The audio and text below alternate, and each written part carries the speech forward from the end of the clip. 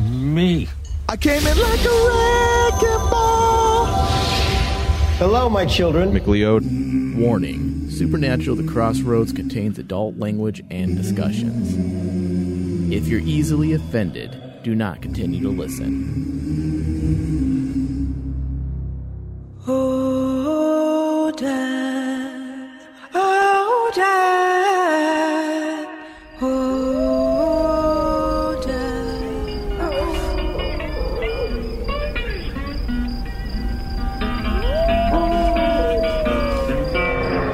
I went to the crossroads. Fell down on my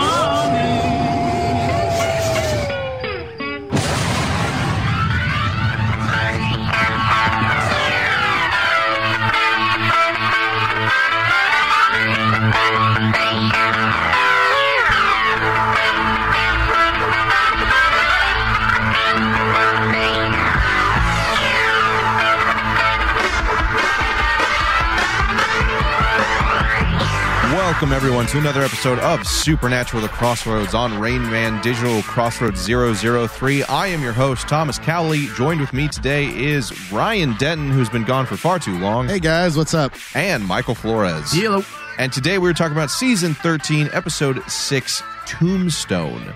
Written by Davey Perez and directed by Nina Lopez Corrado. I can't roll my R's, I apologize. Corrado. Thank you, Ryan. You're welcome. I'm very cultured. This week was a bit of a change for us. We've had 5 episodes nonstop about the emotional drama of the season, the main myth arc, and this was the first episode that we've taken a little bit of a break, little break, little back step to be a traditional Monster of the Week episode, but in traditional Supernatural fashion, we still get a little bit of the main story at the beginning and at the end. And this episode picked up, which is kind of rare for Supernatural, except for like mid-season finales and premieres. It picked up right after or right at the end of Advanced Thanatology and where that one left off with the return of Castiel. Correct me if I'm wrong, but have we been picking up pretty much where we left off since the last 3 or 4 episodes of last season? Relatively, yeah. I mean, it's only been a couple of weeks, maybe like a week and a half. It's been very close. Yeah, which is rare for the show because usually, like we've said, the finale to premiere will be like a day, but then it's weeks in between already by episode 2 and 3. Yeah, and by doing that, like more serialized like that, it helps maintain the emotions, which is, I mean, that's exactly what they've been doing. That's been a huge driving force for this season, has been the emotional element, the emotional fallout of the events of season 12, which perfectly mirrors to me the fan reaction after that season 12 finale with the death of Crowley, Cass, loss of Mary Winchester, loss of Kelly Klein. Even if you weren't a huge fan of her character, that episode was full of death. Well, I just like that they've done this, now pretty often, but they've left off right after an episode. And it's not like we don't get a big time in between episodes, I just like that they say, here's Castiel, and the next episode starts exactly where that one left off. And I like that because personally, like sometimes, dude, like the jumps in time really kill it for me. Well, see, sometimes the jumps in time are annoying, but for me, it's more when, and this is a perfect example of that, it ruins it for me when we jump from what should have been an emotional connection moment. Right. Had we not seen Cass and Dean embrace after the events of episode 5, and we just jump straight to the bunker, I would be like, well, wait, what the fuck? That I want to see that moment. Yeah. I want to see that bromance, those, single man tier moment. That's pretty bromancy for sure. So I like that we picked up right where we left off. And to Mike's point, it's been nice because we've been so close knit to the events from the end of season 12 to now. It's only been, again, a week, maybe 2, depending on how they exactly categorize things. But it's been intense. And I enjoy that because it doesn't feel like it lets up, even though this episode did in a little bit of a sense. Right. Now, with this episode, we also start seeing the kind of the turn of the tide for Jack and what that's going to mean for him moving forward. And we're going to get into it here in a minute. But to me, if that didn't signal that, Mike, you were exactly right as to your prediction for Jack's character for the start of this villain that we're going to see, I don't know what does, because that was pretty on point to me. the end of this episode. I mean, like that's the start of this. It's like the kickoff point. And the thing is, dude, like, I think Mike called it, he said he's going to make these decisions based on wanting to do the right thing. And it's the complete opposite. And for the wrong reason. And you can see it here, even with the way the episode ended, and we'll get into it when we talk about it, but it's just, there's a lot, tough, man. There's a lot feeding into that. Like, it's not just, it's bigger than the Anakin Skywalker scenario. Yeah. It's actually a little more dynamic even than that. Like, yes, you have that comparison, but then you also have the fact that there's a lot of self-hatred there. He does not like himself. He doesn't trust himself. It's not just he thinks he's trying to do that right thing, or he's trying to do the right thing. Or selfishness. It's an identity crisis. Right. And unfortunately, I think the damage is done. People might get mad at me for saying that, but Dean's entire way he dealt with him for the opening 3 or 4 episodes, because of the way he reacted to him.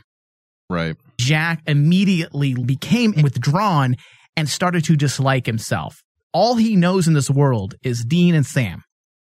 Yeah. And 50% of the people he knows hate his guts, hate him, and then the other is afraid of him, which is what we saw this week with Sam. And that's huge. Yeah, so it's going to be more than just, hey, I'm fighting against this internal evilness. It's more than just Lucifer, where he's just a bad seed. Jack isn't a bad seed. It's more than bad influences, too. Right. It has a lot more to do with what happened to him and how people are going to interact with him moving forward. They always say that kids can be easily molded and damaged at a very young age, and it's very hard to repair that. Yeah. So if they're going with that line of thought and that line of reasoning, it makes a lot of sense. And I think it reminds me of, I'll get into it a little bit later, but it reminds me of another show where sometimes we embrace the persona, the identity that so many other people put on us. Yeah. Whether or not we actually want to or believe in that.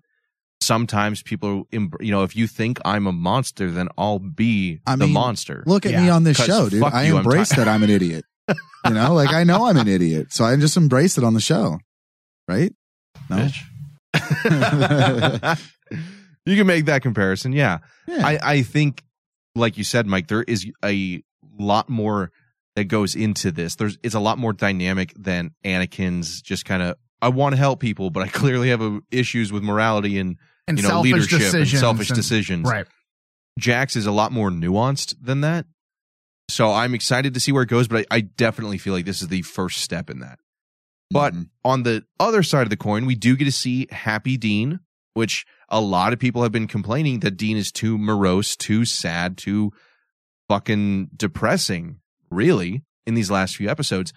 And we've gone into lengths about that discussion as to why, from a writing standpoint, that works and why it makes sense, and trying to put yourself in his shoes. Yeah. If you had gone through the same amount of loss that he just did. Now we get to see the other side of that coin, where he gets to be a little bit happier. It's a little bit of a funny episode in some respects, but there are some questions that come with that. Is it too much of a shift right away? Some people disagree as to whether or not he should be happy. And I think there's a lot that can be drawn from Sam's reaction to the whole thing. Yeah, Sam kind of called it out. He did. He flat out called it out. He absolutely did. Yeah. And I think for the right reasons, because when you hear how depressed and how quickly someone is to borderline attempt suicide, and then like a day later, not even, they're a completely different person. Would anybody believe that? No. Would anybody believe that? That's one hell of a mood swing. Would that mood and wound close so quickly? Even if hypothetically you had someone come back from the dead, would you not be more like Sam, who's a little more hesitant, a little more skeptical, and Dean just goes right into it? And yeah, but we know. I mean, the thing is, we know that Dean wears his emotions on his sleeve, and honestly, that's not that much big. Honestly, for me, that's not that big of a shift for me. Like you said, someone came back from the dead. Yeah. Like, that's huge, man. Yeah. And he even said it before the closing out of last week's episode. He said he needs a win. And he said it this episode. This was a win. Having Castiel back on the team is a win. So yes, is it going to take away from your the emotional despair that you find yourself in. Absolutely. It'll help put a Band-Aid on it temporarily. But does that mean it's fixed? Exactly. And that's what Ryan was alluding to. This is something Dean has done throughout the past 13 years. He puts on a facade. Yeah. How many times has he done that? I'm not saying he isn't happy, he isn't feeling it, but at the same time, this is a temporary win for him. He wears a lot of masks. Yeah, it's only a matter of time before he starts thinking about his mom and the position they're going to find themselves in really soon, and that it's all going to crumble around him. Well, that's what happens all the time with Dean. And the fact that Cass came back means this opens a lot of other questions. It's not, well, Cass is back, mom's still dead, no worries about that, we're just going to move on. You have to, if Cass can come back from literally nothingness, the empty, then should not anything be possible? And are you going to give up at that point, or do you continue to move forward? And there was an article from tvline.com that kind of goes into this, speaking with Jared and Jensen, talking about Castiel's miraculous homecoming is a big morale boost for Dean, who has kind of given up, so to speak. After suffering a multitude of losses, Jared Ackles shared during TV Line's recent view to the show's Vancouver set. So the return of Cass has ignited that fire again. He's got some hope and motivation to dig a little deeper and see what we can figure out in terms of getting Mom Mary back from the apocalypse world. But if Cass can come back from the great beyond, then maybe there's a few other people that shouldn't have been written off, Eccles said. And it does bring up some questions as to who could potentially come back. And I feel like while that sounds fun at first, there's a couple key people that should show up again. Yeah. And there's a host of people that if you bring them back, that becomes the fan fiction we were afraid of happening with the Bizarro apocalypse world. It's too much, dude. We talked about this before, but you've got to do it the right way. And if you just, you make this some kind of like willy-nilly, anybody could come back type thing, and your dog's back to life. Yeah. And mom never died ever. And dude, fuck it. It just becomes a comedy, ridiculous bullshit that just. Well, there's no stakes then. Yeah. It's got to be done correctly. And we talked about it. If they bring back people the wrong way, it's going to be like, oh God, here we go again. But I think if they do it right and they bring back, like you said, Thomas, the right people for the right reasons, then it makes sense. So they just got to be careful. I mean, if they do it all willy-nilly and just fucking everybody starts coming back, it's like, well, fuck, who isn't going to come back? Then what was the point of so much sacrifice over the years? Exactly. What was the point of the threat of the apocalypse and Leviathans and the darkness if it can just be, we're fine. Yeah, whatever, fuck it. Yeah. Everyone's back. So I think they do have to be very careful with that moving forward. Yep. It says, while Dean is a little less questioning of Cass's mysterious resurrection, he's thinking more along the lines of, I don't care how it happened, we got our buddy back. Sam, however, is a bit more skeptical. Jared Pavlik, he says, Sam is really looking to find out what happened and how it happened. An intellectual curiosity isn't the only thing driving the younger Winchester. Sam still wants Mom back, and heck, if we can start calling out who we want back, I'm sure there's a lot of people Sam wouldn't mind to bring back. So I think Dean is relieved to have that win he's looking for and to have his buddy back. Sam is like, okay, it's great, I agree, but the other shoe is probably going to drop. Yeah. And especially with a situation like the Empty. Yeah. Where all angels and demons reside, we're dealing with a cosmic entity. They need to stash it away. They got to find a way to make it not work in the Winchester's favor. Yeah. Otherwise, there will be no stakes. So we've said this since I don't know how long, since there were rumors that Chuck was coming back. Right. As God. Season 10. We kept saying, bring God back, but they need to find a way to get rid of him because God is on the Winchester side. And you can't have this ultimate being on the side of the Winchesters and there all the time. Now we have the same situation with the cosmic entity. Now Castiel can be brought back by a beckoning of Jack. Not that Jack is the one who actually resurrected him, but he awakens him. It creates a lot of what ifs. Well, why don't you do this then? Why don't you do that then? So why don't you bring my favorite characters back? Yeah, and that's why I like this article, because it kind of gives the reader an inside look into what the writers plan to do, and that this isn't like something that they just half-cocked said, yeah, this seems like a good idea. This will fix this problem. because I think they're well aware. They're well aware of the potential issues it could also bring in. And this is something that we've kind of talked about a little bit, that the writers for this season definitely seem to be more on the same page, more of a cohesive idea as to what they want from the season, a better understanding of the characters. And I honestly feel like had we gotten this kind of concept last year, I'd be very afraid. I feel like this season they have their ducks in a row. They kind of know where they want things to progress. But it is very dangerous territory we're stepping into. So, also, guys, don't forget that thanks to USA Opoly, we have access to the Supernatural Save Your Souls card game. Join the hunt with your favorite characters from the TV series Supernatural with the Supernatural Save Your Souls card game. Each round, you will team up with an iconic hunter, angel, or the King of Hell himself. But beware. If you don't choose wisely, you may lose your soul. And, Ryan, you weren't here. I'm not sure if you listened.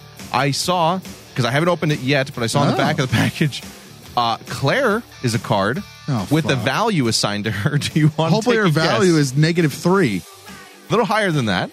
-2. It's a 1. She's not worth anything. I just think that's a fun little bit of information for Ryan. So again, guys, you can get this at usaopoly.com or available through Hot Topic. Supernatural Save Your Souls card game. Check it out.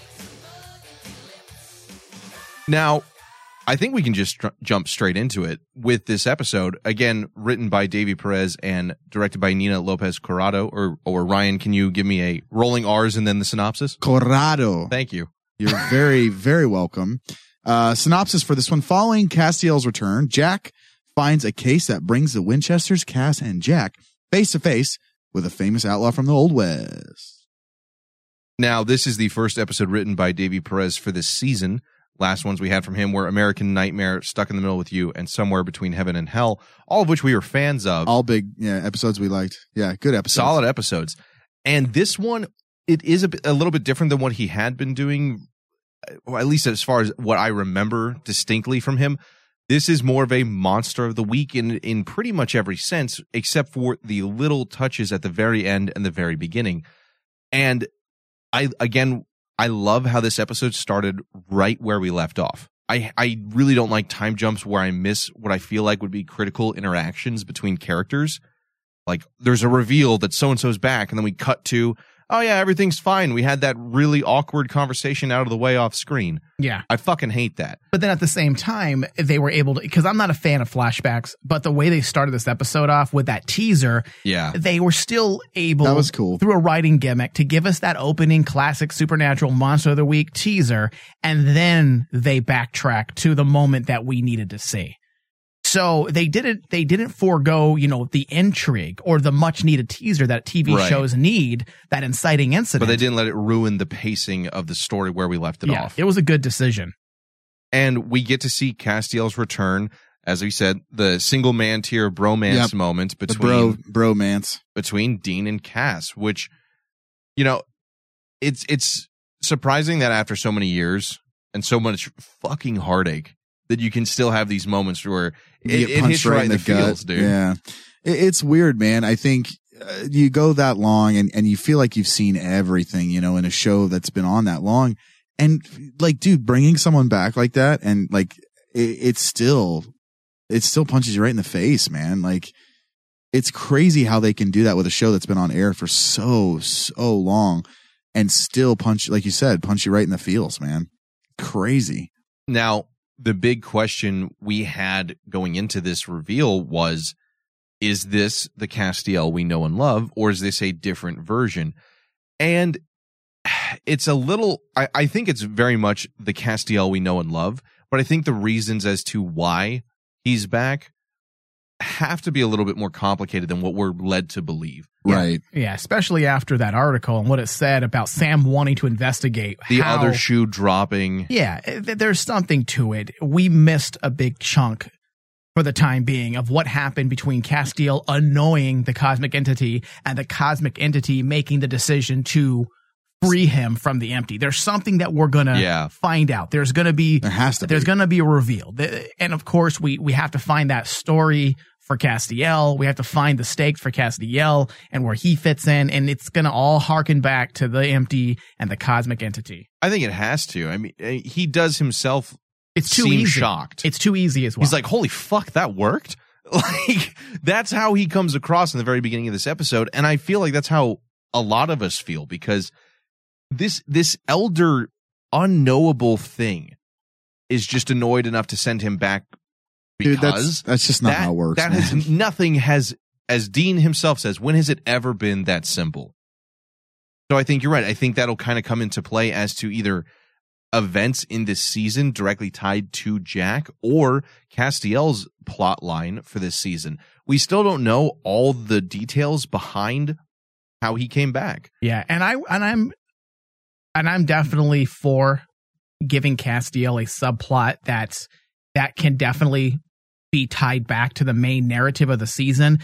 We always know that we struggle with Castiel, not meaning we dislike him. We really like Castiel. He's just as important to us as Sam and Dean, but sometimes they find error. They struggle to find the right He's poorly utilized very often. We're always trying to find a way to, like you said, nerf him or utilize him in a way that makes sense. And I think, you know, look, in the world of Supernatural, nothing is this fucking easy. So at the end of the day, this is going to have some type of repercussion and we don't know what it is yet. Yeah. Hands down. Even if Castiel is not directly connected right now to the Sam and Dean storyline because of his connection with Jack, I think we are safe to say that they have a pretty definitive idea for Castiel this year and the part he's going to play. I think they have to, not only because of his importance to Jack as a father figure, but because of his return and connection to the empty. I mean, at this moment, Castiel's potentially the most important person to the story. The empty, he has the answers, or at least is involved with what that has to do with anything. And he's a pivotal role model figure for Jack. Very pivotal. And he's the only... Jack only knows, as we've said, 3 people. Cass, Sam, and Dean. But Sam and Dean are people. Yeah. You know, Jack is half angel. Castiel, that's why he's asking him questions like, what's heaven like? Is it nice there? My mom's there. Like, he's wanting to talk to him because that's the only other person has any relatable qualities with in his life. I mean, it's like a big brother / father figure that finally returned home. Wouldn't you want to establish a connection with them? Yeah. And just the way they're using Castiel already, if you look at what they did with Castiel, the fact that he was awoken by Jack's calling him, his beckoning, that alone adds to Jack's story. It creates questions. It poses questions for the audience. How strong is Jack? Did Jack resurrect him? Did he simply wake him up from a form of stasis that all angels and demons find themselves in, as they did in fact allude to? There's so much that was said about Jack and this is a testament to, I feel, the focus writing this year. And whether or not this is one of your top episodes is besides the point. We're looking at the bigger picture, the bigger story. We're not specifically talking about this episode right now, but it goes back to showing you the focus of the writing this year and how there is a true purpose, because everything's set up. They're setting up those domino pieces and they're all going to fall and collapse into one another. You have Jack now directly connected to the cosmic entity. What does this mean? That he can actually call and wake somebody up. Right. These are all things that will come back. They're not just stating these things for shits and giggles. And I don't think they're saying that he's as strong as God or he's stronger than God. I know there were some complaints out there. I saw a bunch of people on the hashtag saying, so Jack is stronger than God. He can resurrect Castiel. And I don't sometimes. Well, do people not watch the TV show? Because that's not what happened. He was not resurrected by Jack. Jack simply woke him up. Yeah. Now and there is a little bit of confusion as far as I'm concerned with some of that, but not because of Jack. I agree. He only woke him up. All we saw was that Castiel awoke in the empty. He was not removed from that. Whether or not you think that the empty, the void, the cosmic entity is the only thing that has power in there. Castiel says as much himself. God does not have power in this realm. That's something that I have questions about as to where are the lines. Where do the lines get drawn between the cosmic entity and God and Amara?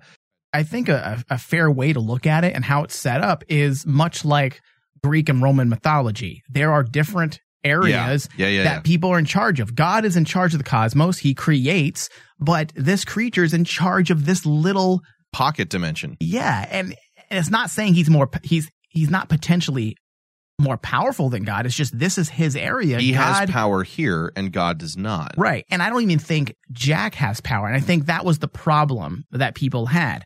I don't think they're saying Jack has power within the empty. No. I think he has the ability to do things that we've never seen before because he's an abomination. And we know from a fact that his very birth split a hole between the lines of the realities that Billy, aka Death, itself now sees as a House of Cards level problem. If you fuck with this too much, it all comes tumbling down. I believe, my understanding is the cosmic entity is in control of the empty, and God and Amara are the yin and yang balance to everything else, which would explain why they disappear for so long. And we know that Jack, as a Nephilim, becomes more powerful than the angel that sired it, aka Lucifer, an archangel, very powerful. But if you guys remember, season 11, it took demons, all of heaven, an archangel, and God to bring down Amara. So being more powerful than an archangel, as far as we know right now, there's still a very wide gulf between archangel, God, and Amara, cosmic entity. So if we saw Castiel wake up and then was immediately back on Earth, that'd be a resurrection.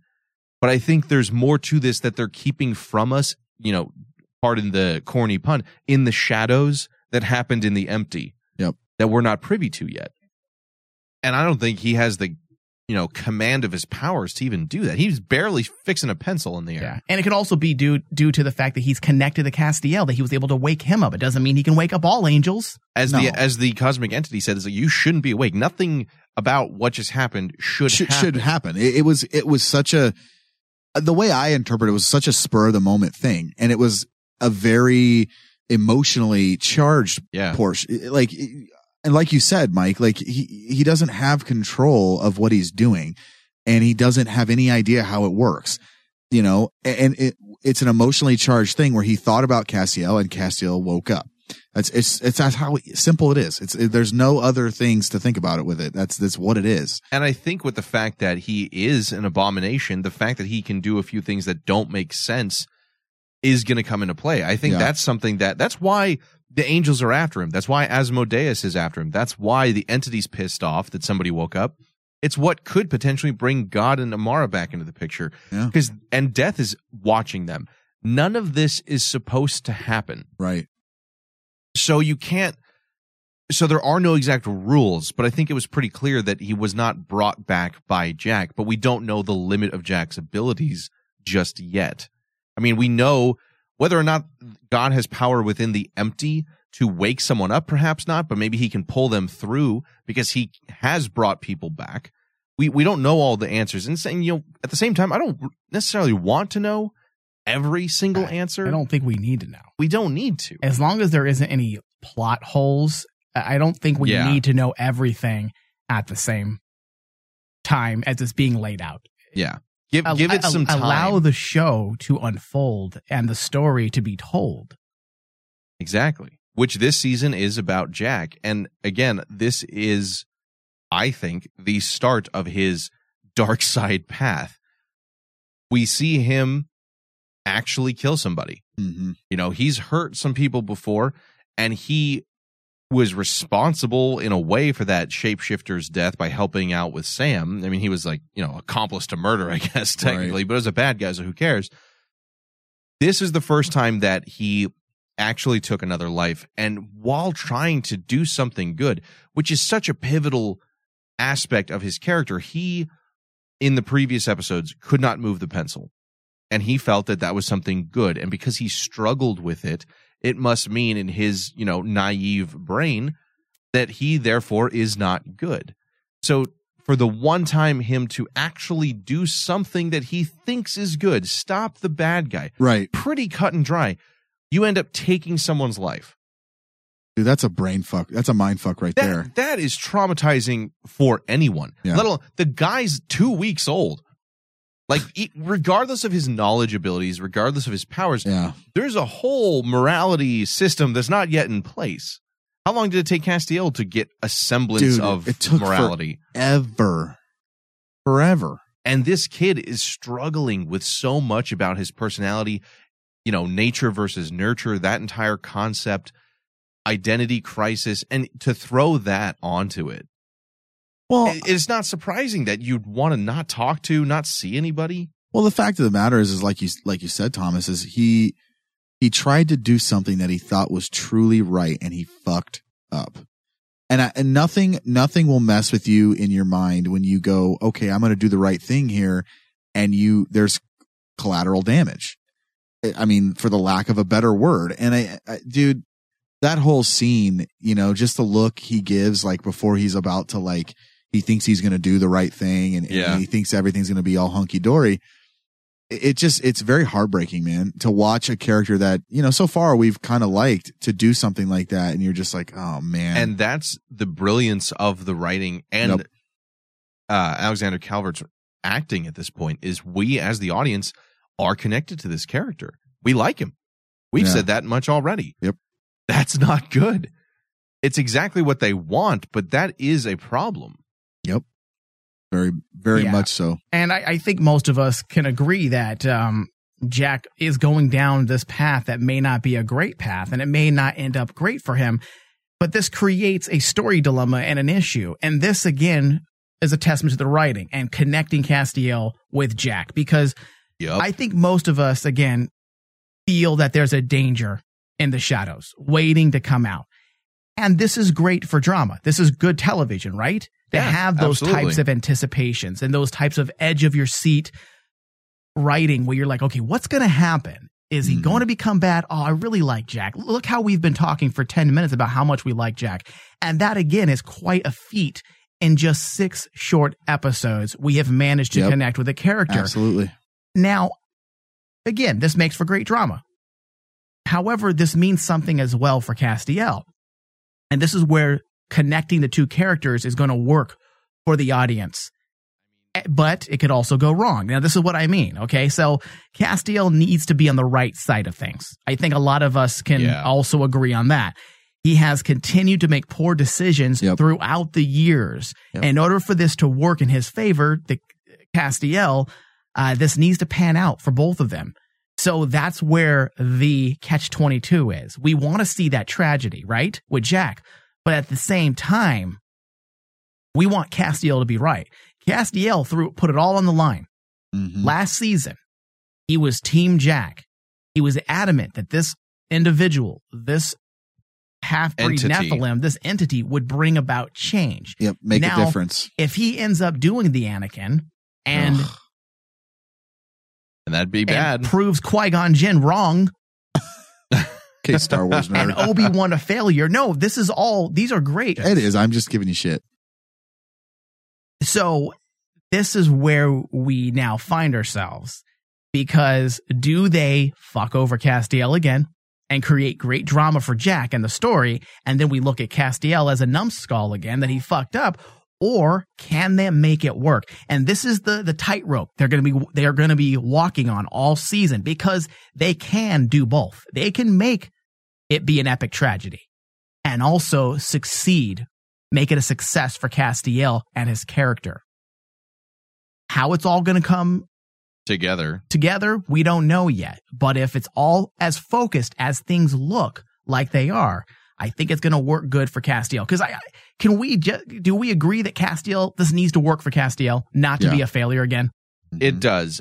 I think they could have, I agree with you. I think they could have the tragedy of Jack without having Castiel be a fuck up, if they play it right. And this, I'm just spitballing here. For example, if Castiel works with Sam and Dean trying to stop Jack for the right reasons, then I think he's not totally a fuck up. I think then him and Sam were on the whole let's give him a chance idea. Yeah. While Dean was on the no, he's going to be evil, but then Dean has swayed to, you know what, he does have good intentions. And then that's just the downfall of Jack. That's not Castiel being responsible for that. If anything, that's Dean having made this push in the beginning to set him down this dark road, and whatever events may transpire throughout the season, and Jack's own decisions at that point. Now, if Castiel betrays, leaves, abandons the Winchesters to join Jack and help him and constantly fucks up again. That screams Metatron. Yep. Naomi. That is the same shit. That is what we cannot have. So it is very much a tightrope. It's a double-edged sword, they can bro. do it. Do you think the writers were aware of this and they needed to create separation between Jack and Castiel? Yes. And I think that's why there's a key phrase when the cosmic entity talks to Castiel before he returns him to Earth. Do you want to continue to be such a disappointment? Yeah. A failure? And it shows all his mistakes. I think that was a very key scene because that deliberately leads into the decisions he will make with Jack in this season right now. And that will be either his redemption, whether it's a joining Sam and Dean to try and stop Jack for the right reasons, like I just said, or a self-sacrifice to take Jack out of the picture and off the game board. Redemption, double tragedy. You know, however they do that, I think the fact that that was brought up, that those specific scenes were chosen to be shown, is huge. And by separating the two of them at the beginning of the season as well, it takes some of the pressure off Castiel and gives it over to Sam. He wasn't there to help. If Castiel was the one, you know, banging the Jack drum saying, let's give Jack a chance, it looks guys. Different. Right. Now that he was gone and the decision was actually made by Sam and Dean. So that's, again, me trying to say, look, I think these writers have it figured out this season. I think they understand what they're trying to do with the thing with Castiel and the Empty. And do you want to make the same mistakes? It's all coming together. It's all going to make sense. And it's leaving breadcrumbs for the events in this season. Yeah. Well, I think, like you said, Mike, what it does by making Sam the one that's just, you know, rah, Jack, is that it takes the pressure off and takes that burden off Castiel. Yes, Castiel is the one that said, hey, Jack's going to make audience. change. The audience. It's managed to separate it from the audience. Which is good because if the audience still had the connection and the idea that it was all Castiel's idea to believe in Jack, it would be another failure. But because they created his death scene, they sent him away for 4 or 5 episodes and he had no part nothing to do with it of whether or not Sam and Dean would be a part of the Jack team. And if anything, the failure currently falls in Dean's hands. For how he treated him. Yeah, and that's going to come back. That was not done just to... It wasn't for shits and giggles. It wasn't just done so we can call Dean a meanie. And that's one thing that I absolutely love about this season so far is that everything that we've seen feels very, very intentional. It does not feel like this episode is just, fun and, the Grand Coven, that's dead. Whatever. Right. Dude, fuck it, move on. This whole entire season has been thought and plotted out till the last episode. That's what I feel so far. And I'll tell you, that is a huge change from last season where it was like, I don't know where the fuck we're going. It feels like seasons 4 and 5 again. Yeah. There's a major plan here and it's unfolding every episode. Yeah. The Dean thing is going to resonate the way he treated Jack at the beginning. And that moment when Sam flinched this week. Yeah. And Jack looked at Sam and said, you're afraid of me. And that's all of it's going to come back. Yeah, it's all going to come back. It so perfectly parallels with Sam and his interactions with Dean in seasons 4 and 5. Sam felt like a monster. Sam was told he was nothing good. Him and Dean fought. It pushed Sam to do dark and terrible things, which led to the escape to Ruby. Of... Not to Hot Ruby, unfortunately. Oh, I would have. The other Ruby's pretty. Girl Next Door Ruby or Hot Ruby. I like both Rubies. Yeah. I would have banged both of them at the same time. Banged? Yeah, banged. What are you? He's 14. I'm 15. Get it right. I would have tapped that. I would have hit that shit. Yeah. Anyway. It's a perfect parallel to where Sam was. Dean and him fought. Dean abandoned Sam at one point. He's fought against Jack. He calls Jack a monster. And we can see where this has gone before. So it does feel, as Ryan, as you said, very planned out. It feels like there is shit that has already been detailed out to the end of this season. And I'm looking forward to it, which is nice. It is definitely a dramatic shift for me and positivity going into the season compared to some of what we had. This many episodes last season, we were not this confident. We just weren't. So I think they've kind of found their footing, which is nice. Guys, don't forget that coming this month, however, we are going to be doing Supernatural The Crossroads Wayward Sisters Edition, where we can find out the latest breaking news and speculation surrounding the newly announced spin-off series.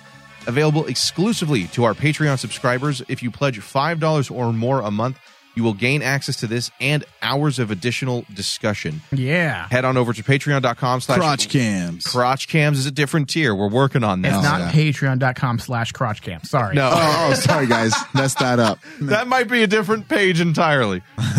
We should partner with them. Patreon.com/RainmanDigital to pledge. Good Lord. Yeah, and this month we have a discussion planned on the genre of the Wayward Sisters, because we all know that Supernatural, Thomas and Ryan, was built on the foundation of horror. Yeah, absolutely. Okay, like, American Urban Legends, to be more specific, but the Wayward Sisters, are they going to use a similar style when building their foundation? What filmmaking ingredients will be utilized to create their motif and style? Hopefully lots of blood packets for Claire's death scene. Oh my God. This is Tarantino-esque death. Yeah, whatever. Just hits her jugular, goes flying across the screen. God. That's for Claire. I'm working. Yeah, so that's something I'm looking forward to discussing. Dude, that'll be coming out before the end of the month, because I've been thinking about that nonstop, because Supernatural, and I'm hoping the writers are actually really considering that, because Supernatural was built on a genre. You figured out the genre change it up. And you built everything around that. Yes, it morphed into something very different as the years went by, but you still had that foundation that kept everything tight to this day. And I'm hoping Wayward Sisters does the same thing. Not just, we're horror, but what type of horror? What is it specifically? What is your genre and what is your subgenre? Right. I think they need to know that before they even write the entire season. I mean, all of seasons 1 through 5 of Supernatural were that. They had no idea in the very beginning where they were going, except that it was a horror show. Yeah. And I really wonder, because that was 13 years ago, how much has the landscape of television changed? Right. Is that being taken into consideration, or is this going to be a true spinoff and stay as close to form while being something independent of that? Yeah. So, guys, check that out over on patreon.com/RainmanDigital. Not /crotchcams. That's a separate thing. That's Ryan's. That's my Kickstarter. That's your Kickstarter? Yeah. I'm developing a hip-mounted crotch cam. You can't just afford to put an iPhone between your legs. I don't want to hold it. It's a hip-mounted crotch cam. It's a whole harness. It's like a strap-on, but it's got your phone. It's like POV. Do they really make those? I bet that'd be awesome. I'm gonna Google it. Don't say you bet. You know. I'm gonna Google it. Hold on. Hold on, let me bring up this tab I have saved. I like how he specifically explained the way the device works. No, you see, it's going to counterbalance based on your walking.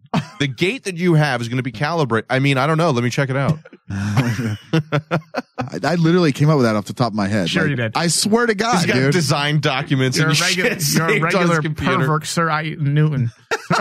Sir Isaac Newton, you can't even speak tonight. God. I'm tired over here. Sir Hard Dick Newton. Here, let me start over. You're a regular Sir Isaac Newton. There you go. Much better. Pervert. Of dicks. Well, I mean, we have Mr. Skin on this network. Okay. We might as well have Sir Isaac Newton. Okay. Anyway. Fuck you. All right. So let's talk about the other major element of this episode. The big hook. Dean, Cowboys, the whole fucking Monster of the Week shebang.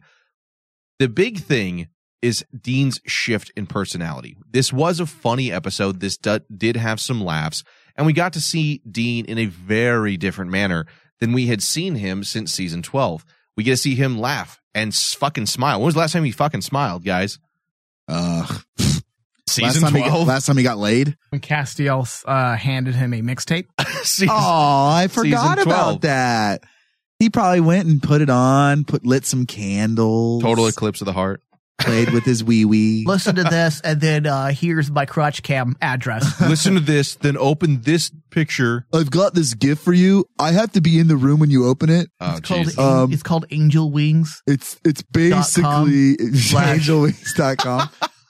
It's redtube.com/angelwings. /serif spread. Oh. The visuals. Go ahead and spread your wings, Castiel. I'm coming in. Oh. Daddy's coming home. All right. Anyway, goddamn. This had Dean in a much better mood. He was a much more lighthearted character in this episode than we had seen him in the previous 5. And he says this was the win that he needed. Now, the question is, does this dramatic shift make sense for the story? Now, Mike, you said you had seen some people who found issue with his character shift so suddenly. Yeah, there are some people out there. To me, it makes sense, but we spoke about this earlier, but we have to dig a little bit deeper. Yeah. His suicidal level depression was from the loss of everybody at the same moment. Crowley and Cass, arguably his two best friends. I mean, because Sam's his brother, it's an entirely different thing. But his two best friends are dead, and he lost his mom. Anybody in that situation would be just as suicidal, I think. In this world that has taken so much away from them. Dean specifically. Sam somehow always finds, and Dean attests to that, always finds a way to keep the faith. Be upbeat. Have an idea that something else can happen. Mom's not dead. I really don't know if there's any validity to it. You could find problems with everything on the internet. I just go through hashtags during the show, during the broadcast of the episode, and I just see people complaining, oh yeah, Dean's all happy now. Oh, that doesn't make any sense. He just wanted to slit his wrist last week. Guys, you literally had someone come back from the fucking dead. Like, that's my point. I think that's what bugs me about this, is that, like, okay, for example, say, they won the day and they killed a monster. That's not enough to change him. Okay? Is he fixed emotionally? No, he's not. This is a Band-Aid that has made him feel better temporarily. Right. Also, this is not against his characterization. This is Dean to a T. Yes. This is Dean. He's pretending he's A-okay because he's got his buddy back. He's not A-okay. Yeah. In the next 2 or 3 episodes, you're going to see something happen. This is just a temporary fix to make him feel good. That is all. Yeah.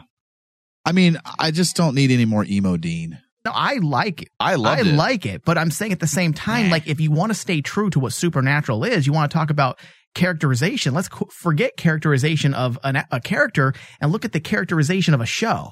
And the show, this has been the show since day one. It's serious and dark, then happy and upbeat. Yep. Serious and dark, then happy and upbeat. Sometimes at the same time. Right before we're about to slit our wrists, Kripke interferes and tells us a funny joke. That's how it's always been. It's so true, though. This has always been Supernatural. And it works. Now, I know the complaint, and I think one of our listeners actually posted this on our Facebook page. And this one, I don't want to agree with it, but I can definitely see where they're coming from. And we'll get into it more when we discuss thoughts from our listeners, from the audience. But there was something discussed pertaining to him being a caricature of himself, and how he acts like someone thinks he acted, 4 or 5 years ago.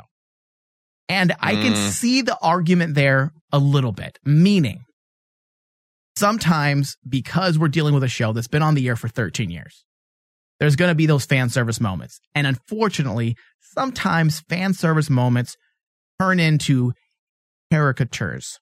Yeah.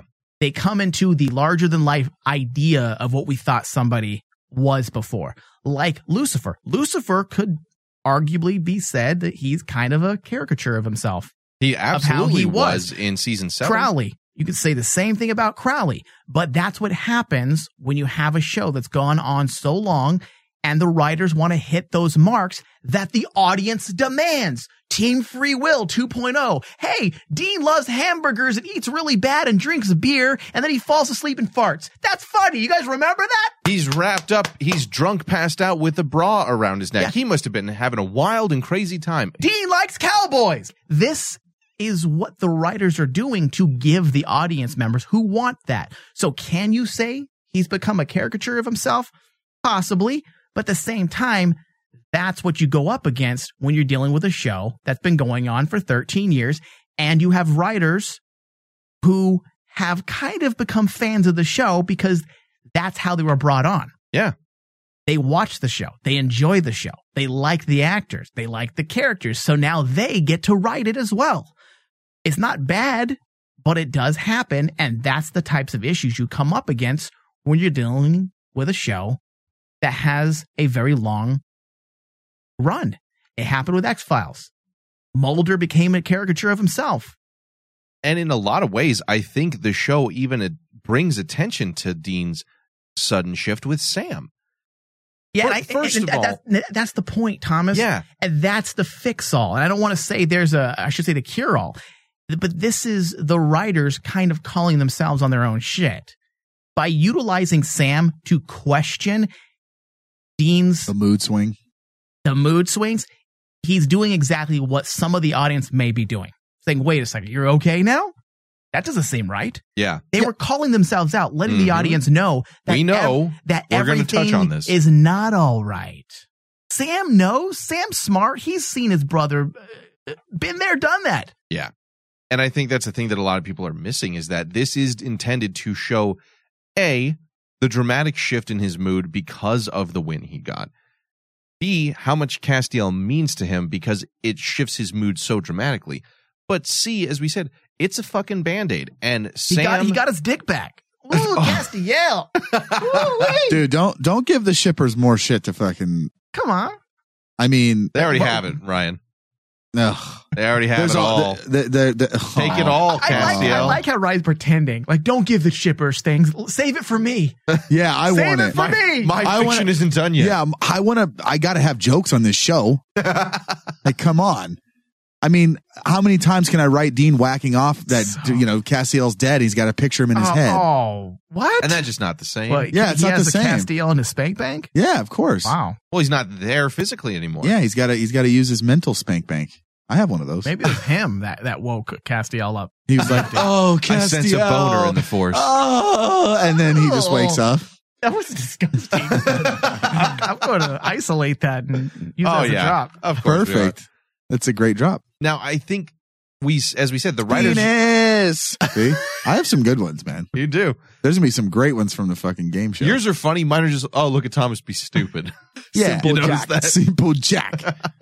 McLeod. See? That's a good one, though. That is a good one. Yeah, it's me being dumb. But the thing is, dude, like, here's what I don't understand, okay? They literally spelled it out for you with Sam calling them out. And you still don't, like, people didn't see that? Did they just, like, they forget to watch that portion of the episode? like you said, the writers are calling themselves out for this blatant, like you said, Band-Aid. And now people they don't see that. And they're calling, and I don't want to attach negativity to it because I don't think. No, I do. Let's get negative right now. No. I mean, I don't think when you say calling themselves out, sometimes right. You know people what I could mean. say that's cheap writing.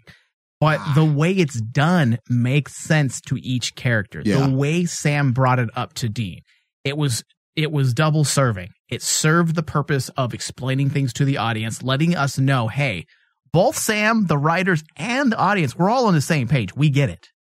This doesn't seem right. It's not just exposition. Number two, it moves the story forward. So it wasn't badly done. It makes sense to each character and how it happened. It's portrayed in a way that fits how the characters would go through it.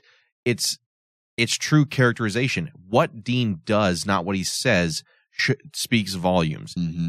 Sam tackles the issue how Sam would tackle the issue. It's true to the character.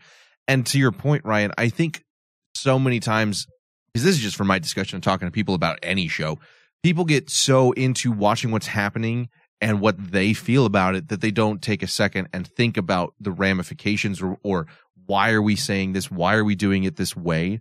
So many people are just like, oh, why is Dean so happy? Because they're just seeing the surface. They're not looking deeper than that. Right. And I think Sam is going to be the perfect lead into what's actually going on. Or is he completely happy? Or is Dean, his humor and happiness right now is a Band-Aid. It's the same as alcohol. It masks some of the pain. Yes, there is general joy there, but there's still a lot of problems. They still have Jack as an issue, and Mom's still gone. And the fact that Cass came back opens... It sounds like you were singing a country song. Sing it again. Do it again. I don't even know what I said. I'm going to pull it up next Way week. down yonder on the chat. Put like a country instrumental behind There you go. The fact that Castiel came back means that their mother could still be alive. She took my tractor. And then I got, like. and then that did not rhyme. Yeah, that didn't rhyme. But it's country. It's country music. Just have a not twang. Not all music rhymes. Not all poetry Good rhymes music.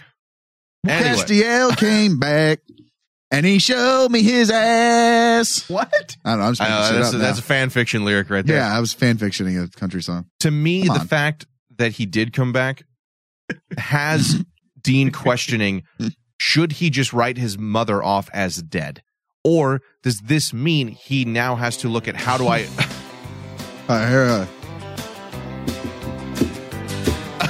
Way down yonder on the bunker hoochie. I never knew how much Castiel's hoochie coochie. What? That was reaching. He lost it partway there. I did. I'm not very good at country. Okay. All right. I guess that was a bust. That was a bust. I fucked that one up. Maybe we need a rap song instead. I don't know if I'll write a flow. We'll save it for next week. How about that? Please, let's move on. Fuck's sake. I will. I'll write it. I'll start writing now. I'm going to write a flow. Dude, I don't. Shut up. He's so gangster. I can't help it. I'm more ghetto than you, dude. Hold up. I'll write a flow. Hold on. Hit a beat. No. Anyway. That's a perfect beat for rapping. Absolutely perfect. All right. It forces Dean to reevaluate him assuming their mom is dead. Because if Castiel could come back from the empty, it means anything's possible, which means greater challenges, which means Jack is the only way to get to their mother, which means they need him. It has him. He can't just take it as is and be okay with that. It's going to make him of all people think, she's out there. There's something I can do. I got to give it a chance. Mm-hmm. And Sam is absolutely going to push that too. So I think right now he's just trying to enjoy this moment for all that he can. And we see that with how excited he is with the cowboy element. I mean, all the Doc Holliday, which, holy shit, best line in the show. Castiel, I'll be your Huckleberry. Oh, God. Dude, so good. I was fucking dying. Like, it's so corny, but holy shit, that was funny. You know what? I'm not against comedy, but it's not my cup of tea. I prefer to watch serious stuff. I know you're boring. But yeah, I'm very boring because I like but I found myself like grinning, throughout the episode, and this episode did exactly what it needed to do. It's there to bring us some smiles despite levity. All the tragedy or the sadness we've had so far. So if I'm finding myself smiling during scenes that are for the most part corny, yeah, I think it did its job. That was the point of the episode. I mean, this episode wasn't meant to be something very, very serious. And I think we kind of get that with the ghoul. I mean, to me, the ghoul has always been one of the more silly monsters to me, that they're not quite zombie, but they're also subterranean mole people that are also shapeshifters. It's one of the few monsters that I have a hard time getting behind or believing are a real threat in some way because of their nature. But I think it worked in this episode because it allowed that cowboy crossover element. I don't remember the guy's name, Dale, or I can't remember the shape that he took to be the legendary outlaw from, Tombstone, Arizona. But it was fun to see that and see that kind of shootout. That's going to be a question on the next Trivial Pursuit. I wrote down Dodge City, Kansas. That's where this episode took place. I'm starting to do that now. You're a fucking cheater. I'm not even fucking kidding. That's cheating. Because I took a note? Yeah, don't take notes. That's cheating. I don't remember things. Yeah. Don't remember things, you dick. Just shut down your brain. Yeah, shut down your brain and say dick and fart jokes like me. And go do lots of drugs and lose some brain cells so you can be on par with Ryan next game. Oh. Yeah. Just forget, one of the most integral parts, like Sam's girlfriend that started the show. Just forget that. Pivotal character moment in the pilot episode. How did Mary Winchester die? Like, he would get that. Fuck, I know this one. Oh my God, it's on the. Oh, I know Dude, it. Oh, it's like on the ceiling of my mind. What? Oh, fuck. Oh, my brain. That's fucked my up. mind's on fire right now. I should know this. It's like it's happened repeatedly. Shut up. I hate both of you. What is Sam's last name? Oh, it's named after a gun. Come on. Get the fuck out. Oh, my God. Gatling? Thompson. Sam Thompson. Gatling? Remington? Anyway. You guys are a couple of bastards. Fucking dicks. I will say I liked the sheriff in this episode. Yeah, he didn't. Fuck you, dude. Like literally, there is a point where I'm like thinking and I look in the air and just completely blank and cannot remember a goddamn thing. It's on video. You'll see it. It's funny. If you guys subscribe to Patreon, you'll see it. I look like a total fucking idiot. I looked up at the roof. It was on fire. Still know how Mary Winchester died. That's even worse because you looked at the roof and you should have remembered something. I remembered how Mary died. Shut up. That wasn't even the question. Died. Shut up. Shut up. Anyway. Shut up, Thomas. Yeah. Okay. I hate you. I will say I did like the sheriff in this episode. He was fucking intimidating. He felt like he was just gonna, like you said, he was. Are you saying he's intimidated because he was Native American, Thomas? No, because he was gonna just fucking kill people. He didn't even bring his badge that day. Racist. He's like, this guy's gonna fucking die. That was pretty legit though when he didn't bring his badge. Yeah, I was like, damn. That reminded me of Tombstone when Doc Holliday actually has the badge, and it's intended to. Yeah. That was pretty cool. I just liked the opposite they played. I think a lot of us expected a Western sheriff. Yeah. Like a classic cowboy, you know, that archetype. And they look at the two of them walking up like jackasses. Yeah. I wish he would have made fun of him looking like that, though. He did in his own way. He looked at him. He's like, you fucking idiots. Why are you dressed like this? That's great. Although I loved Castiel's really shitty, you know, like cowboy hat. Dollar store cowboy. That was terrible. Dollar store cowboy. I will say this, though. I was really disappointed that Dean didn't match his ostrich skin boots with an ostrich skin belt. I was really bummed about that. His belt should have matched his boots. I'm surprised that after seeing Cassian, he even had his belt or his boots on. Wow. Sex joke. Wow. Thomas with the sex joke. Because they bang. Yeah, thank you. Wow, Ryan. Way to really just... Wow. Simple Jack. That was a Ryan maneuver. He added that. Oh, okay. Yeah. Fucking Thomas. Overall, guys, I think it's time to get to our final thoughts. What did you grade this episode, Ryan? We haven't heard from you in 2 weeks. Oh my God. Jesus. Yeah. You know what? I mean, why'd you say it like that? I have no idea. I think I took a deep breath. I think Ryan's just tired. I'm pretty tired. No, this was, for the lack of a better word, is a filler episode. And the most we get about the main story arc is in the beginning and the end. We talked about that earlier. But I did like this episode. Yeah, sure. People had issues with Dean, you know, flip-flopping and having mood swings. And honestly, it didn't bother me at all. I foresee, you know, Castiel coming back as like someone from the family came back.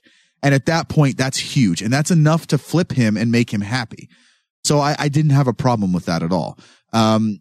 I agree with you, Thomas. The Ghoul has always been kind of a weird, kind of goofy bad guy, or monster, just because of the whole mole thing. I don't know why that's so weird to me. Because they're mole people. Well, the thing is, like in most horror movies, the Ghoul is a servant of a vampire. So for me to like see a ghoul in a different way is kind of hard. Mm-hmm. It's always been kind of that way. I don't know. But it's not a bad villain, a bad guy, or bad. Monster. It was just always one of the ones that I had a difficulty being and we're on the same page. I liked the story. I liked, typically, you know, I'm not a fan of flashbacks either, like Mike said he's not, but that this one in the beginning worked out in the episode and I liked it. It actually was cool. It was almost a Tarantino maneuver, like, oh, here's the end, sort of the ending, and here's the, you know, so I'm okay with that. I love what they're doing with Jack and really making us kind of, you know, God, you know, I like this character, but he's gonna disappoint us, and it's coming. So again, I like this episode. I enjoyed it. I again, for a filler episode, or at least the first, you know, deviation from the main story arc was really good. I'm going to give this one a B+, and just because it is a filler, not because it was like, oh my God, the greatest thing since sliced bread. But a B+, a solid episode. Nothing really bugged me about it. It's just, like I said, for our first kind of filler episode. So a B+ for me. All right, Mike, what are your thoughts on this episode? I liked the episode. I enjoyed it.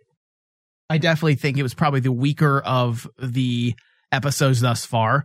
That doesn't mean it wasn't good or entertaining. I felt like it served its purpose. It was there to bring levity and to give us a break. we needed to pump the brakes just a bit because we've been on it since the last quarter of season 12, and it's been nonstop. And that's something we have not had in a very, very long time. I can't even remember the last time we didn't go to a Monster of the Week or a kind of a throwaway episode after episode 2 or 3 of the season opener. Typically, we have the first part, second part, as we've been calling them for the past 3 years. And then the following episode is something that usually has nothing to do with the myth arc. And the way they have brought the emotions forward, and that's the focus of the story. I feel like we don't really have a big bad this year, which I'm sure we will eventually. We have powerful players, but not like a main villain. And I've had these discussions with actors before when I've done interviews, and because of the way things are written and the way people have been conditioned throughout the years, we always have to, the audience expects a antagonist, a physical antagonist. And because of that, we're going to get that this year eventually. However, in years past, specifically last year, when we were lacking that, there was a disconnect with the story.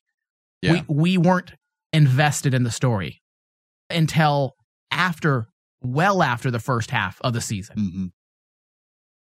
And Dab is doing something very similar, but the emotional connection is there. There's a character focus this time. Right. There is a very deep focus on the characters, their emotions, and how it's all going to pan out.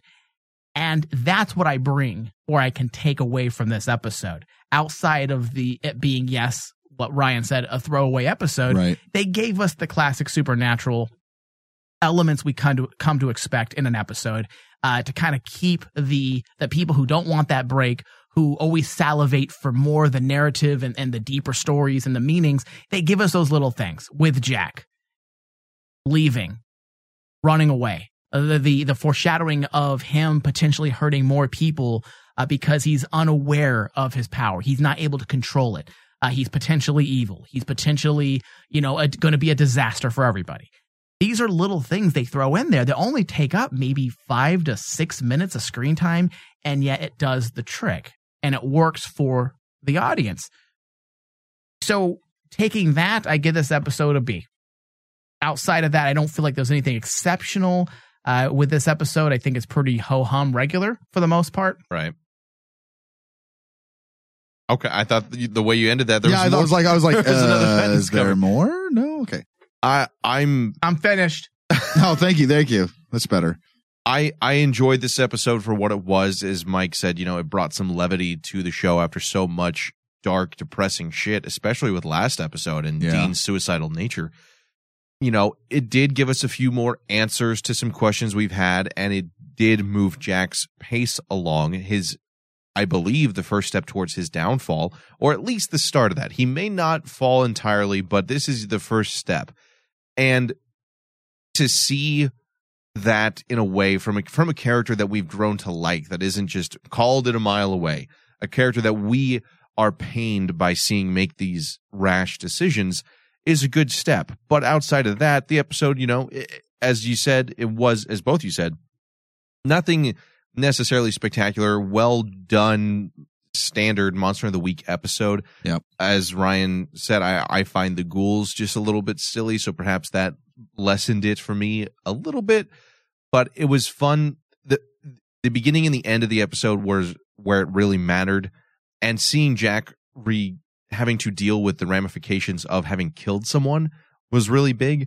Outside of that, kind of your standard episode, so for me, this one's also a B. But not a bad episode. So far, this season has been going very, very well. Yes. So I'm excited about that.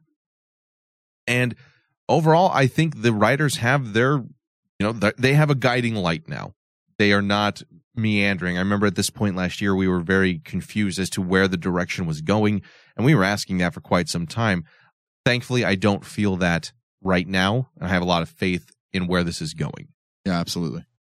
So with that, guys, don't forget that you can also get the Supernatural edition of Monopoly from USAopoly, where you can buy, sell, and trade famous monsters from the TV series.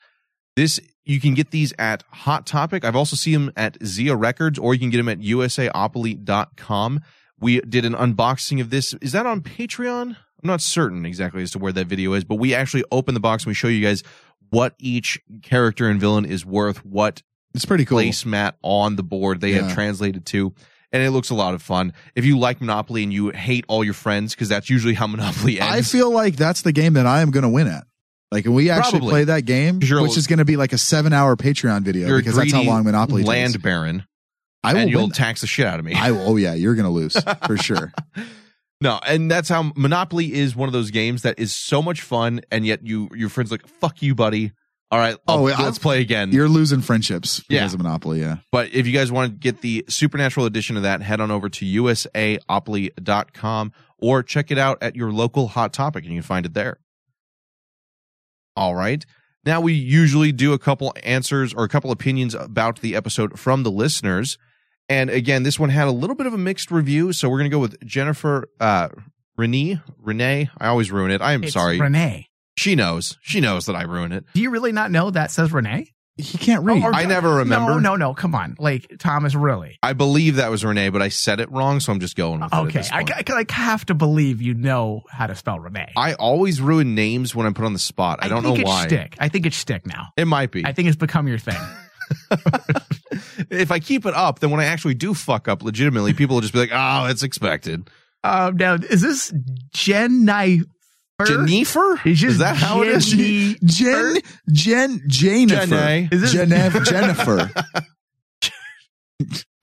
Jennifer says, I really wanted to believe that this season was a fresh start and that we were slowly going to start seeing the characters come back to who they were, but that is sadly not the case. A lot of people were saying that Dean was acting out of character during the first few episodes of the season, and while I thought the intensity of his grief was maybe a bit overplayed, I also took into account that they had lost pretty much every Wait, hold on. single Can we stop there for a second? person. Like, I like a lot of Jennifer's thoughts and opinions. In fact, I think we read a lot of hers because she has a lot of insight. It's a lot of thought out, and she puts a lot of thought into it. But I don't understand that part. Like, maybe a bit overplayed. But she's saying a lot of people thought that. No, is that what she? A lot of people were saying that Dean's acting was out of character during the first few episodes of the season. Okay. And while I thought the intensity of his grief was maybe a bit overplayed.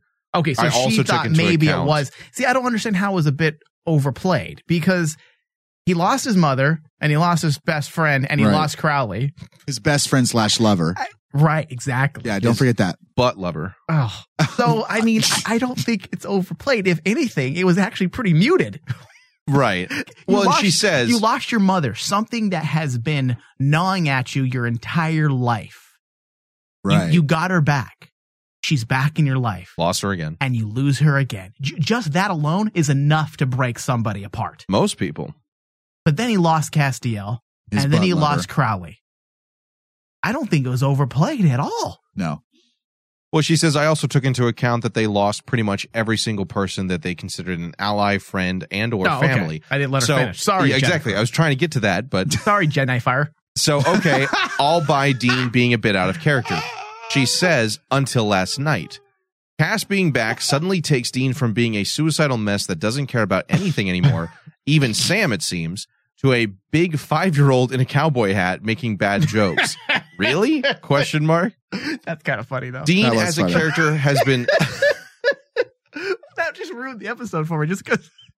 Now, I think we touched on that pretty well here. Her last little bit is the only part that I disagree with, which is she says, Dean as a character has been slowly dying since he got back from purgatory, and every year the writers seem to dig that knife in a little farther. Now, I think we did a pretty good job touching on the fact that this is a Band-Aid maneuver. He is going so far the other side of the spectrum because he was so far on the dark end. And Sam and the writers are paying attention to that. That has not been forgotten. So I think that's, as Mike said quite well, you need to let the story unfold to see where we're going with this. If it's not ever fixed, if Dean is just, I'm totally fine, then I can see the If he's just a disagreement. 5-year-old in a cowboy hat the rest of the season, Then you got a problem. Correct. That's probably me in a cowboy hat. And listen, guys are always 5-year-olds. Like if someone were to tell me we're going to Poop. go to Tombstone Sex. or wherever they went, where they go to Dodge City, I would do Dodge City, the exact Kansas. same damn thing. I'm like, hey, let me get my boots and my hat and my duster. What's funny is he has all those items too. In Yeah. real He life. does. I do. If you have Weirdo. a relationship with a man, you can guarantee that they have at some point been a child. Randy points out that I'm a fucking kid when it comes to certain things. Who's like Randy? that. Who's Randy? Yeah, we don't know who she is on this show. Oh, Yeah, this my isn't- yeah, this my isn't- girlfriend Randy has pointed out There you go. repeatedly. You're single on this show. What are you talking about? Yeah. Well, that's single guy Ryan. And No, I'm single. And I really am single though. the Thomas end is open for business. Wink, wink, hint, We hint. take all applicants. Only for Has hot. pointed out repeatedly that I'm a fucking child when it comes to certain things. I Like mean, you what? get excited. Magic. The truth of the matter is that Video games. the only thing that grows after we're 5 is Penis. our dick. Is our that's Damn it. it. I knew that's where you were That's going. it. That's it. The rest of us stays the same age. I mean, I'm a grower, not a shower, so it's always growing. Yeah. But the fact of the matter is like, Jesus. I didn't see Dean as a 5-year-old. I saw him as a dude who just was having a good time He's at that a point. goof. That's how a lot it's of the whole guys are. point, man. That would be me if we went and like, hell yeah. Yeah, but my brother is exactly like that. We go camping and he gets all the gun gear to go camping and the camouflage. I'm like, we're going camping in Not hunting bears in Russia. We're going to paid camping sites where There's a toilet 20 feet away. Yeah. And people are all around us and you're wearing camouflage pants, camouflage hat, camouflage Bro, shirt. you got to blend in. You have 3 sets of guns. Just in case. You have the hardcore boots for the hiking you're not going to do. Right. Like, this is what guys do. This is our dress up. Just we like have a bench in Yeah. a campsite, man, for fuck's sake. It's our version of cosplay, guys. Okay. Yeah. Or dress up. You know, some Yeah. women like to, put on the heels, the makeup. This is that for us. Yeah. We're children. Fuck yeah. I'm a Toys R Us kid for life. Toys R Us, if you're listening, sponsor us. Yeah. Sure. Hey, you know what? That'd be a hell of a Toys R Us sponsor. kid. By the way, I was listening to this show, Supernatural Crossroads. That'd be a hell of a sponsor, though. Yeah. A kid toy. Yeah. Hell Mike's all yeah. lost on that bit. Dude, he's fucked. Oh, man. Maggie Lickon says this episode was really well done and I loved the Western. Lycon? L-I-C-O-N. Lycon. Lycon, maybe? Lycon. I like him. Lycan has a Y. Thank you very much. She's not a werewolf. God. She says this episode was really well done and I Lick love the on. Western feel. Yeah, you got to lick on. You gotta lick. I have a thing for cowboys just like Dean, so I was nerding out with him. Oh, okay. I was so happy Hey. to see Dean smile and laugh again. He deserves it. Having Cass back restored Dean's faith. Dean asked for a win and he got it. It broke my heart when Jack felt the guilt for accidentally killing the guard. It made me sad when Jack left the Winchesters and Cass. Now I'm going to be worried about Jack until they find him. I loved this episode and season 13 has been great so far, and I can't wait to see what else is in store. Oh, and by the way, I absolutely loved it when Cass told Dean, I'm your Huckleberry. Yeah. That was a funny scene.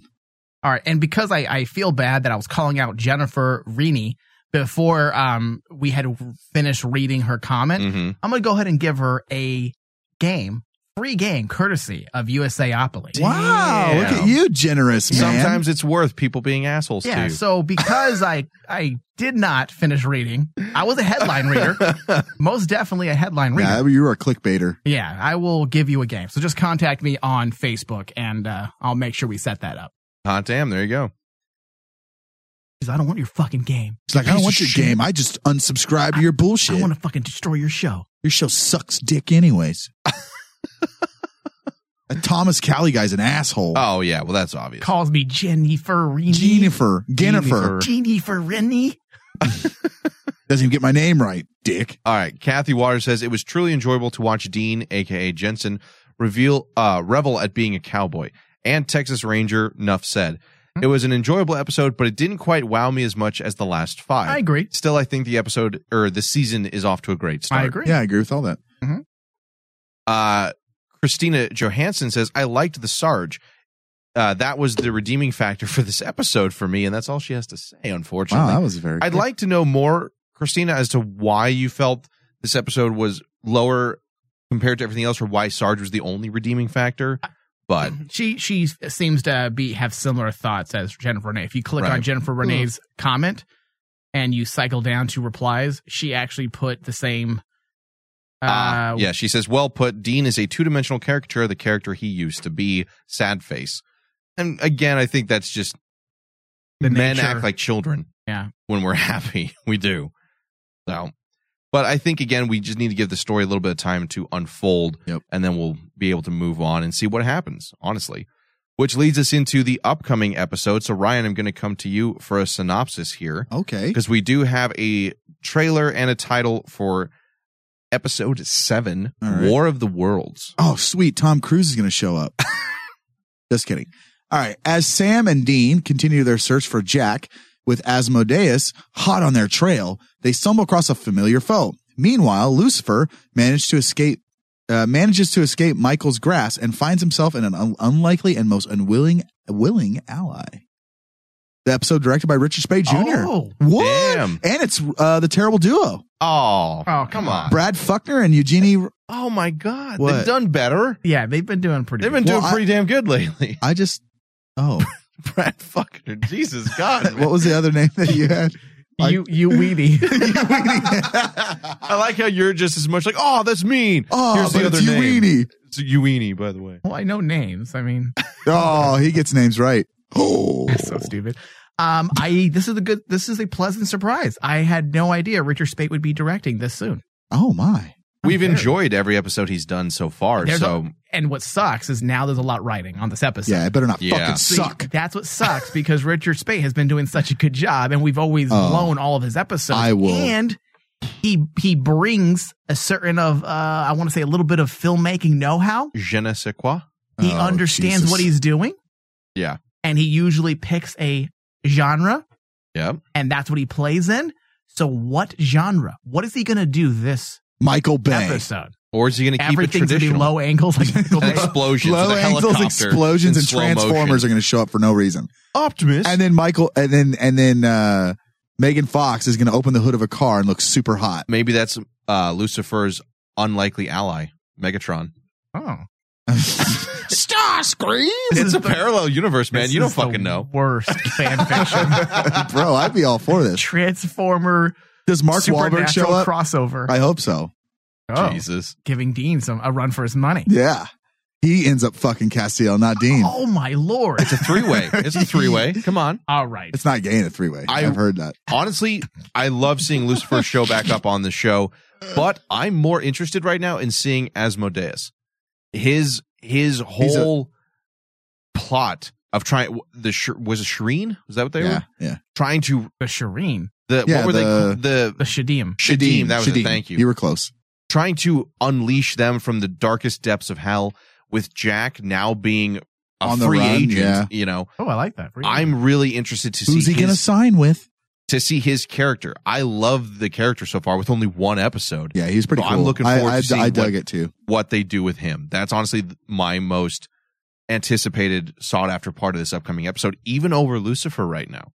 Wow. I thought I'd never hear you say anything about Lucifer like that. I only say that because I imagine with the parallel universe, we're only going to get a small little bit of information. You want a lot and of I Lucifer. feel like Asmodeus is going to be more involved with Jack at the moment. Yeah.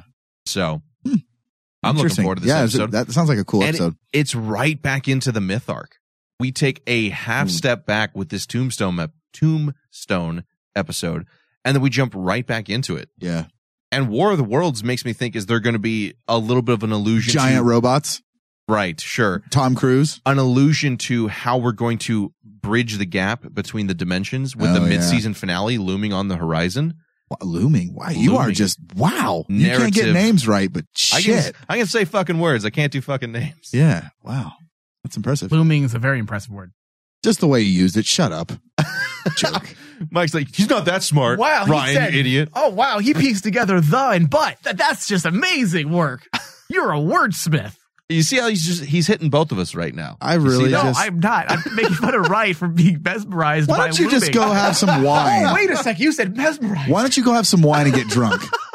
Jerk. Whatever. You didn't even know Jessica's name. Oh, shots fired. That's all right. He's going to use that one forever now. You know that, right? Yeah, whatever. Simple Jack. Anybody else thoughts on this episode coming up, or you think it's just going to be?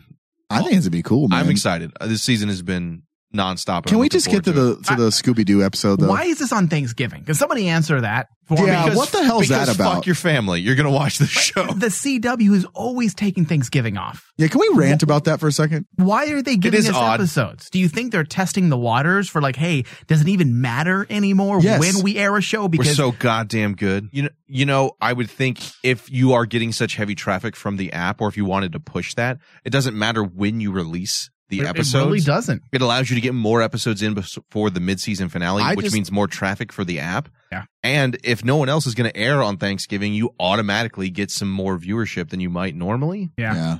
I mean, I don't know. Honestly, like times and live television, I think is a thing of the past. It is for me. Yeah. I don't think it's going to be. It's only a matter of 5 to 10 years from now where on demand or nothing. Time slots aren't going to matter.